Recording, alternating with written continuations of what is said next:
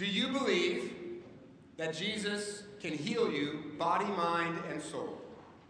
Do you really believe that? Or do you only kind of believe it? Maybe you've prayed and prayed to be set free from a health problem or an addiction or fear, shame, loneliness, heartache, and you name it, but nothing seems to happen. So now maybe you're like a friend of mine that I've told you about before who's a pastor, and one day a man said to him, "Pastor, the Bible says we should preach, teach, and heal. You preach and teach, but you don't heal." And my friend said, "Well, that's because I've tried that before and nothing much happens." And the guy said, "Well, when you preach, nothing happens either, but that doesn't stop you." Do you believe that Jesus can heal you? Because I do.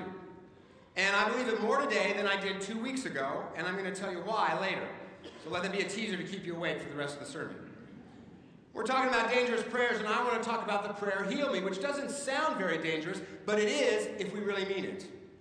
And I know that this topic instantly raises all kinds of questions like, do miracles still happen? Does Jesus still do physical healings? And I'm not going to really go into that, but short answer, yeah, I think he does.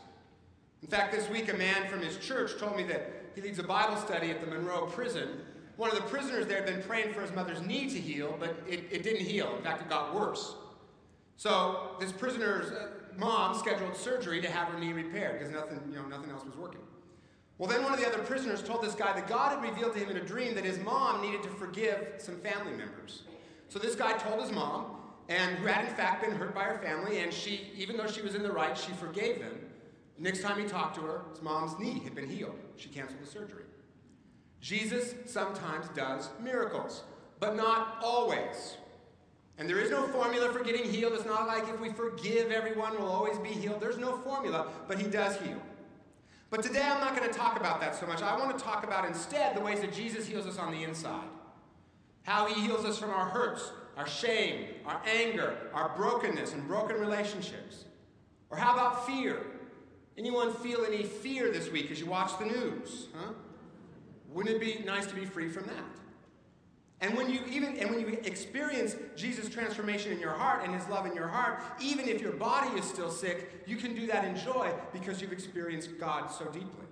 That's what I want to talk about today, how he heals us on the inside, which leads to the heal me prayer, which can be dangerous for two reasons. First, to pray heal me and really mean it means that we have to let Jesus deep inside of our soul and clean out all the junk, and that can be uncomfortable. And that's what's going on in this story. Jesus is teaching, and suddenly these people dig open the roof, so there's dirt and rocks flying everywhere, and they lower this paralyzed man in front of Jesus, and what's the first thing he says? "Your sins are forgiven." Huh? The guy's paralyzed. Jesus doesn't say you're healed. He doesn't say, here's a good doctor I know of in Jerusalem. Doesn't say, at least, I know a carpenter who can fix that roof. Nothing practical, right?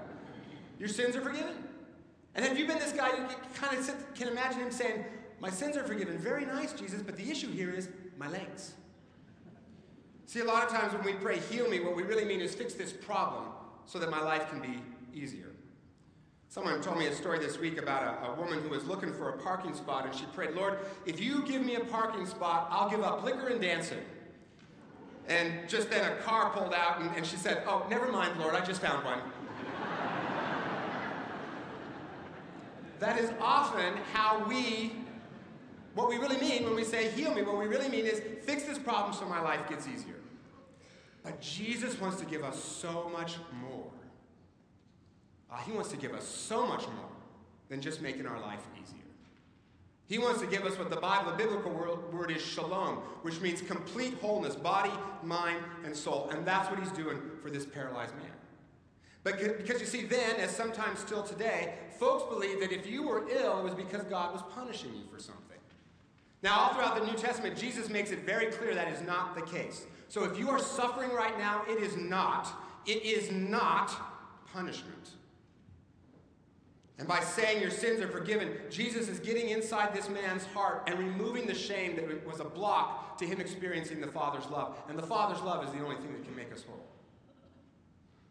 And that's what he wants to do for you and me. Remove the barriers that keep us from experiencing him. Things like unforgiveness or unconfessed sin. Sin doesn't keep us from God, but unconfessed sin does because it makes us afraid to go to him. Shame, on and on and on. The heal me prayer is dangerous because if we really mean it, Jesus will get inside our heart and clean out all the junk, and that can be a little uncomfortable.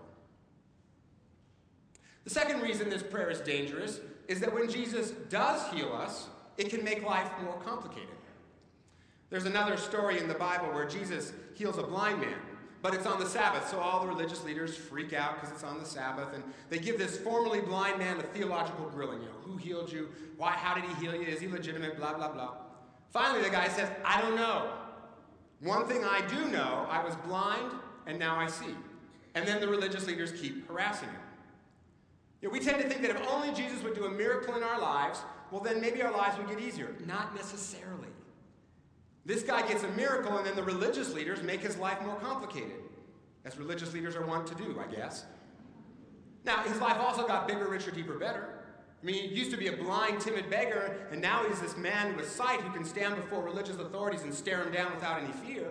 And he's had a close encounter with Jesus, who is God in the flesh, but it does complicate his life. You see, it can be kind of scary when the Lion of the tribe of Judah decides to roar, because that doesn't fit inside our comfortable boxes anymore. So if we pray, Lord, heal me, he might just answer that prayer, and a whole lot of stuff might start to change. We may have to give up some sin or addiction that we're kind of fond of, or forgive someone that we're mad at. If we really feel his love inside of us moving us around, we'll start to do things that might scare people. We'll start to really seek justice for the poor. We'll have all kinds of joy even when the Dow Jones plummets and folks might think we're kind of weird. When we pray, heal me, our lives just might come unhinged. But another word for unhinged is free. One of the interesting things about preaching is that you often live the topic you preach on. And over the years, I've shared bits and pieces of my life. You've been very gracious to listen to those bits and pieces. I want to share something that God did last week in my life that I think is a next step in my spiritual journey. And I hope that this is going to be helpful for you. I went to a conference designed to help pastors connect with God and get refreshed. And I really needed it. There's been some conflict situations that I've had to deal with, which for a conflict-averse guy like me is kind of tough. Plus, I think this economy just kind of gets to all of us. And to be honest, I felt spiritually empty. And God felt very distant, and I was kind of angry at him because he felt so distant, and I kind of felt like he wasn't helping very much. So I went praying with a greater sense of desperation than normal. Lord, heal this emptiness. Heal my relationship with you. I'm kind of mad at you. Lord, heal my fears. Well, for the first 2.5 days, nothing happened. I felt nothing. Everyone around me is, I feel so close to God. I'm refreshed. Me, nothing. Not a zip. I'm just looking at all these other people going, glad it's working for you. But then on the third day, we were in worship, and I felt this sense of the presence of God, but it was at a distance, and I knew I could get closer to it, but I was afraid. So I said, Holy Spirit, show me why I'm afraid right now. Instantly, I got two memories that I have not thought of for 35 years. Of a time when I was 12 years old at a Christian camp, sitting on a rock, praying, and God suddenly felt very, very powerfully present. Felt like he was about to do something supernatural. Then the next memory I had was telling someone about that moment right after I'd gotten back from that camp, and that person got angry and said, where'd you learn that? That's stupid. Who put that stupid idea in your head? What they teach you at that camp went on and on, basically shamed me for that feeling. And I had those two memories in a row, and I realized that my fear was that either I was making this feeling of closeness to God up in my mind, in which case I was embarrassed for being so gullible, or it was real. But if I told anybody about it, they'd mock me. Either way, it would end in shame. So I said, in the name of Jesus, I break agreement with the lie that if I have a genuine experience of God, I will be embarrassed. And then I said, Lord, if this feeling is you right now, if it's not you, Lord, if it's not you, please stop it.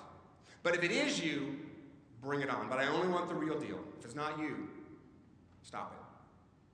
Well, that must have removed some kind of block, because instantly I felt this intense, this never happened to me before, felt this intense tingling, started in my head, went all the way down to my feet, and then I felt this heavy weight on me. It was like an extremely heavy, comforting blanket, and suddenly, not sure how it happened, my legs buckled, and I fell to my knees in front of everybody. I'm Presbyterian. This was outside my comfort zone.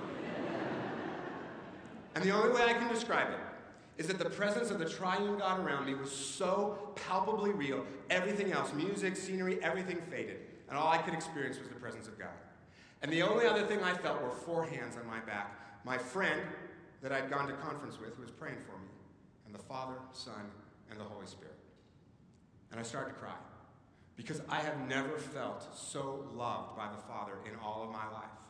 I mean, I've told you before about moments when I've heard God in the past. This was exponentially more powerful. God was so real, I could almost physically see him. And then I just sat there and I just soaked in his presence for a really long time, loving it. Well, the conference went on 2 more days, and a few other powerful experiences happened to me, which maybe I'll share some other time. But the whole time I kept using my best analytical skills, former PhD student, blah, blah, blah.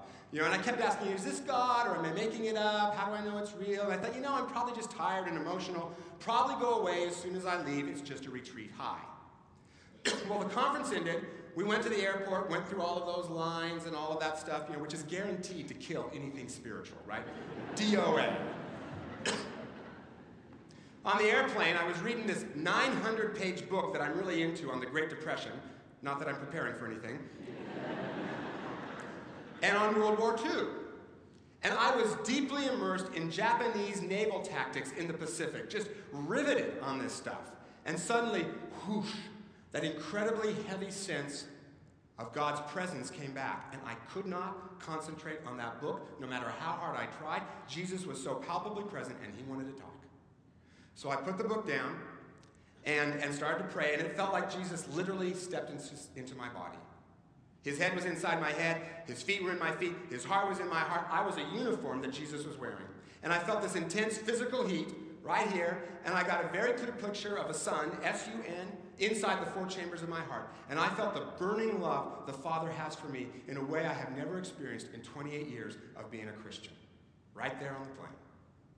And he said, so clear it was almost audible, Scott, you have no idea. You have absolutely no idea how much I love you. I was oblivious to everything. I mean, by this time I was physically shaking. Poor person next to me, they must have wondered what my deal was. And then that heat began to spread to the rest of my body, and as it did, it pushed out fear. And then God put some ideas in my head of some stuff that I needed to do when I got back here to work. Some conflict that I needed to deal with. Some people I needed to pray for in a way that would name some of their inner brokenness in a way that was going to make all of us uncomfortable. And as I thought about those tasks that I had to do, I had this strange feeling in the pit of my stomach. Nothing. Now, normally a thought like that would make me nervous. This time it didn't. And I realized I didn't care what they thought about me. My Father loved me, and he asked me to do something, and I was going to do it. And then I thought about the economy. And I wasn't worried. I even tried to worry. I couldn't. And then I thought about how if I told anybody about this experience that I was having, they'd probably think I'd gone off the deep end, and they might say some weird things about me. And then I had this thought, for 47 years, my fear of what other people would think of me has been my constant burden. And for the first time in 47 years, it was gone. My chains were off. My heart felt free. Jesus had healed something.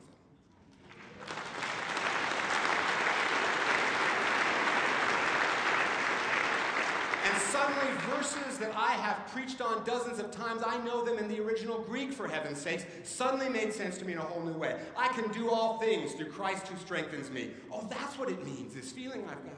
To live is Christ, to die is gain. And the one that kept going through my head, perfect love, casts out fear. And I felt crazy amounts of courage inside of me. And I said, Father, you give me this feeling of your intense love for me, and I will do anything you ask. I can scale a mountain. I can take an army. There is no sin right now that is even remotely attractive to me in comparison to this feeling that you are giving me. You give me this feeling, Father, and I can do anything, and I am not worried about what people think. I am my Father's son. Whom shall I fear? And I just soaked in his presence for about 30 minutes. And then, after that, this is kind of goofy, but I thought about my book. And I said, God, when I get back, I'm really busy, and now's the only time I have to read this book, so are we done now? Mr. Pastor, right? And I felt God go, yeah, for now. So I went back to reading my book, only that heavy feeling of his presence didn't go away. He was still with me, and I felt him smile. And I felt him say, Scott, I love the way you love this book. I gave you this nerdy, quirky little brain of yours that is fascinated with Japanese naval strategy of World War II, and I am just getting a kick out of watching you read this book. It gives me joy. And I felt the fullness of his joy inside me. Then a few minutes later, it was clear he wanted to talk some more, so I put the book down, and that's how the rest of the flight went. Now, did I make all of that up out of emotion? It's possible, I suppose. But you know what? After negotiating airport lines and when the only thing I was thinking about was Japanese naval strategy of World War II, it doesn't seem likely. Not a likely moment for that to have happened. And I've done the things that he asked me to do this week, and it mildly freaked some people out. In fact, one staff person said to an elder, yeah, Scott came back real different, and I'm staying out of his way. But mostly they liked it, I think. Right, guys? What can they say, right? Mostly they liked it because some of them said, I see a freedom in you I haven't seen ever before. And that palpable sense of Jesus has not gone away. In fact, this week I was meeting with Rich, our missions pastor, and we're talking about mission strategy, and suddenly Jesus was so present I could not concentrate. I kept trying to do the meeting, but I couldn't do it. And so finally I had to say, Rich, I'm sorry, but Jesus has something he wants to say, so you need to leave. He was a little weirded out by that, but mostly he thought that was okay. Right? Now, normally I wouldn't do that, right? It's embarrassing, but somehow I didn't care. My Father had something to say, and I was willing to be interrupted. And now all I want to do is pray. I keep sneaking off to pray. And instead of bringing him my sort of requests and demands, I just soak in his presence. I love this. It's fantastic. Now, is my fear of what other people think of me completely gone? No, it's still there a little bit, like right now as I tell you this story. And I know that the devil is going to try to make me afraid. And I know that total healing will be a process, because most things are a process. But even though that fear isn't completely gone, it's mortally wounded, and I don't think it's going to recover. I prayed, heal me, Lord. And he removed a memory that was blocking my experience of him, and then he reached deep into my soul, and he healed my fear with his love. And yeah, it might make life harder if I start doing what he says to do. People might think I'm kind of weird. Oh, well. And if I get criticized, I will pray, Lord, help me to hear what is true in this criticism so I can grow, but also help me to take my identity only from you. So how about you? What needs healing in your life? This is not a story about me. This is also a story about you. Because I believe Jesus wants to heal us all, especially on the inside. What hurt, what pain, what sin, what memory needs healing in you? You don't have to wait 28 years for it to happen. Jesus wants to heal all of us. So this week, will you pray from the bottom of your heart, Lord Jesus, heal me, and mean it. Lord, get into the kitchen of my life and do business, because I want to be made whole. Great first step for you to take would be to save the date for a conference we're going to have here called Soaking in His Presence, March 5th through 7th. Same people that led the conference I was at are going to be here to teach us how to connect to God in healing ways. I would really encourage you to go, March 5 through 7. You know, the Bible says that because of what Jesus did on the cross, you and I are adopted sons and daughters of God. And when we experience his passionate love for us, we are healed of our addictions, our shame, our fear, our hurts, our wounds, and sometimes even our diseases. But even if we aren't physically healed, when we feel what I felt on the plane, we still have crazy amounts of joy, because we are our Father's son, we are our Father's daughter, and that has made us whole. Even if I do something he tells me to and people think I'm weird, I am my Father's son. It won't bother me. Even when the economy gets worse and worse and worse, I am my Father's son. His love casts out my fear. He'll take care of me somehow. Even if people unfairly criticize me, I am my Father's son. I take my identity only from him. And there is no sin, no disease, no despair, no hurt, no shame, no addiction, no brokenness inside of me or inside of you that cannot be healed by my Father's love. I am my Father's son. You are your Father's son. You are your Father's daughter, and this is our Father's world. And we have nothing to fear, nothing to hide. There's nothing that can hold us up, tie us down, or keep us back. His love launched 1 trillion galaxies. His love made the blind man see. His love cracked open the tomb and conquered death. His love can set you free. You are your Father's son. You are your Father's daughter. This is our Father's world, and he will make you whole. Somebody say amen. Amen.